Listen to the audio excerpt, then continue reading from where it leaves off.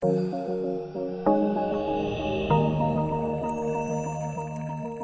to the NPS Medicine Wise podcast, helping health professionals stay up to date with the latest news and evidence about medicines and medical tests.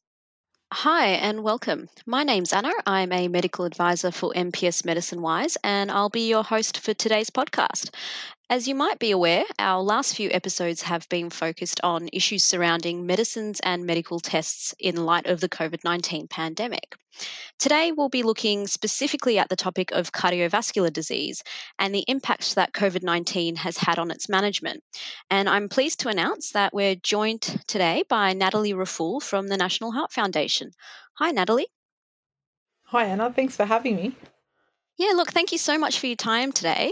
Can you tell our listeners a little bit more about yourself? Sure. I'm a cardiology or clinical pharmacist by background. So I used to work in a hospital, was in the cardiology wards, and I'm currently the cardiovascular risk reduction manager at the Heart Foundation. And prior to this, I was at NPS Medicine Wise as the cardiology and diabetes clinical lead. It's a small world, huh? It is. Thanks again for joining us. We're lucky to have you on. So, NPS Medicine Wise recently collaborated with the National Heart Foundation on a COVID-19 webinar that focused on cardiovascular disease. The webinar recording is now available online, and some interesting discussion points came up around heart health in the context of this pandemic. So, to start us off, Nat, would you kindly summarize some of the issues that were raised in that webinar? Yeah, sure. Look, I think it was an interesting discussion. We sought to unpick some of the challenges and areas of improvement for managing cardiovascular disease during the COVID and maybe even in the wake of the COVID-19 pandemic. And some of, I think, the key issues that came through were being able to understand the connection between COVID-19 and cardiovascular disease and some of the cardiac manifestations of the infection itself. We had a good meaty discussion about ACE inhibitors and angiotensin receptor blockers or ARBs and their connection to COVID-19 or perhaps some of the speculation around that. And I think we also brainstormed some fantastic strategies to stay connected with our cardiac patients during this time and not only, offering them some of the new relevant medicine-related policy changes, for instance, being able to offer them that home delivery of medicines, but also just ways to ensure that we're reaching them during a time where more and more people are perhaps staying at home. So it was an all-round good discussion, and I think it was great to have experts like yourself on board to brainstorm with. Yeah. Awesome. Thank you, Nat. So you touched on something that is quite important and hoping to elaborate on that a little bit further. What can you actually tell us about the link between COVID-19 and cardiovascular disease?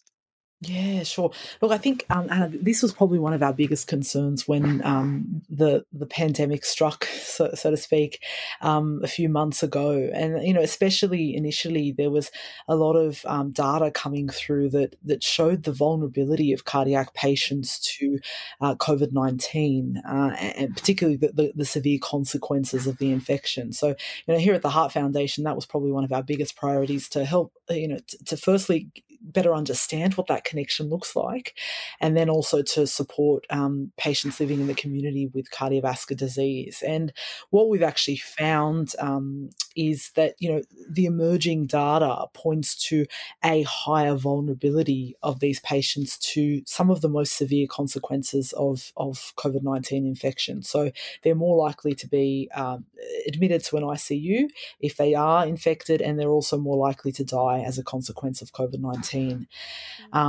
And the case fatality rate is something like 5-fold higher in people with cardiovascular disease compared to the overall COVID-19 population, like infected population.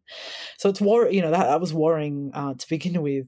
But there's lots more information on that, by the way, in the most recent consensus statement that the Cardiac Society and the Heart Foundation produced, published recently in the MJA. So there'll be links to that with this podcast. But have a look at the real detail on that. But the other important part, so like that's one thing, the vulnerability of the patients to severe consequences. But then the other side of that is the actual cardiac consequences of the infection. So I think a lot of us were focusing on COVID-19 as a respiratory disease, a respiratory infection, but perhaps we weren't giving enough attention to the fact that it also has the potential to cause damage to the heart or have cardiac consequences, worsen existing heart conditions or create new cardiac issues.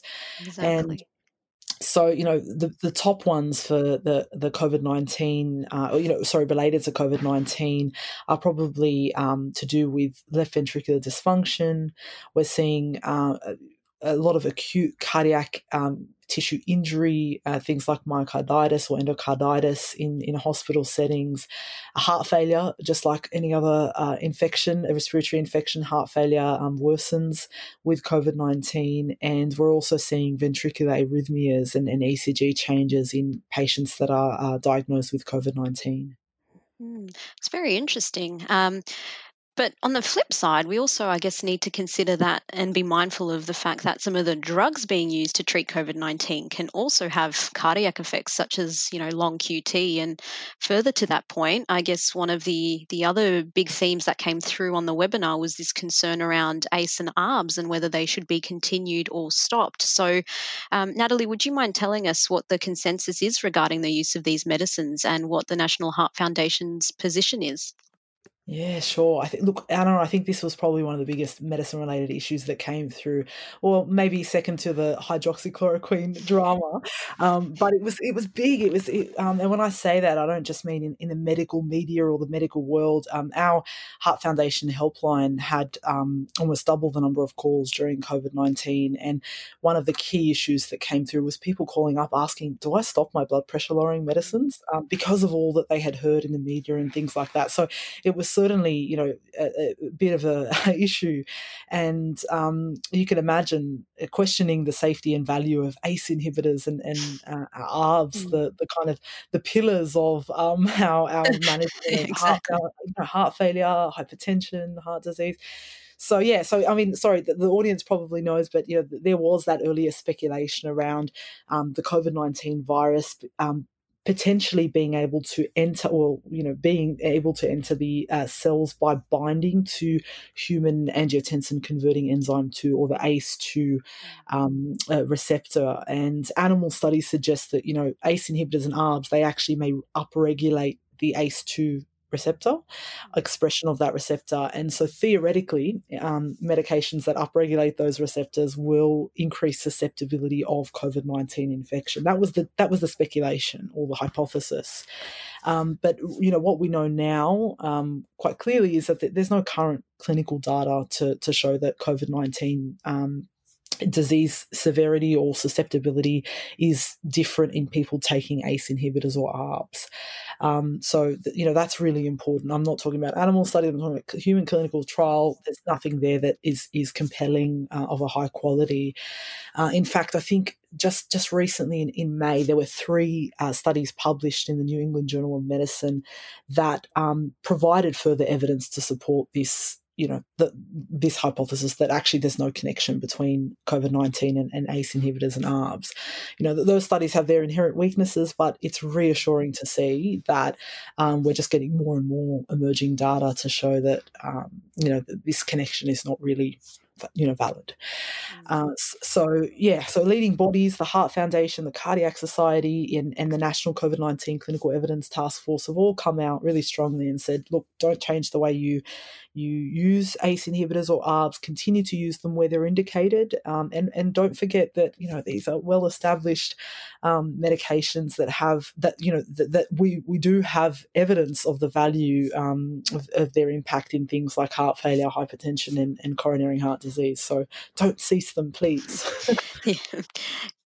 Great advice there, Nat. So I guess the last issue to raise today is that of chronic disease follow-up and the drop in patients presenting for chronic disease management and preventative health. So from the National Heart Foundation's perspective, why is this concerning, and what can health professionals do to encourage patients to return for that management? Yeah, and look, I'm glad you brought this up, because I think as things progress with the pandemic, and we see perhaps the flattening of that curve, restrictions easing across the country, these kind of indirect consequences of COVID-19 are just going to become more and more important for us to tackle. And as you've alluded to, that the biggest issue in this space is the drop in people really just not coming in for visits, face-to-face visits, whether it's a GP consult, whether it's walking through the front door of their community pharmacy, whether it's getting their blood tests from their pathology centre. All of that we've seen an all-round drop in visits. And if you take something like preventative health assessments or screening, and focus, let's say, on CVD risk assessment through something like the heart health check, we'll see something really significant, a 60% drop in heart health checks in April compared to the previous month. So screening's really taken a big hit. Understandably, we were probably a lot more focused on caring for the acute and the people that are diagnosed. But as restrictions start to ease, I think our biggest challenge is going to be able to really re-engage with that cohort of patients. And the way we can do this, I think it differs depending on what the practice is set up to do, whether it is a GP practice or indeed a community pharmacy or otherwise. But I think it's probably going to be more about using telehealth where we can, as much as we can, to reach our vulnerable patients, particularly now that the telehealth items allow for chronic disease management support. I think continuing to use that's going to be really, really important. The other, absolutely critical thing is going to be to reassure patients that face-to-face visits are actually safe and may be necessary. And so wherever there's a physical examination needed, they do have to come in. If they need a blood test, they do have to come in. And, that I think has already been started by groups like the RACGP who've got, a bit of a campaign going on about that. So it's good to hear. But the last tip, or if not plea, that the Heart Foundation has is that, we probably have to be a bit more creative in how we're integrating cardiovascular care into our day-to-day routine consultations. And, so for instance, we heard in the webinar, for example, Barbara had some great tips from how, while she was running her flu clinic and bringing people in for their flu vaccine, which, thankfully lots of people have done that. As part of that, she was also taking their blood pressure and taking their other cardiovascular risk factors, doing a bit of a quick assessment and saying, hey, you want to come back in a month and we'll do your heart health check, or we'll do something else, or, whatever else was relevant for them. So I think integrating stuff into existing consults is going to be really important. And then the other feedback we're hearing from community is actively recalling people in is probably going to be the way to go. A lot of practices, especially as restrictions ease and perhaps the if they're not involved in COVID-19 testing, they're waiting for work. They're sitting there waiting for people to come in and see them. So active recall, I think, is going to be another key initiative. So now's the time to consider. Okay, if you've got 45 patients 45 and up, and they don't have heart disease, recall them in for a heart health check. Let that be your gateway to screening a whole number of chronic diseases, and set up that ongoing risk management plan with your patients, for example. So, yeah, active recall is going to be important. Awesome. Thank you, Nat. That was very comprehensive. And look, thank you so much for your time today, Natalie, and thanks to everyone for listening.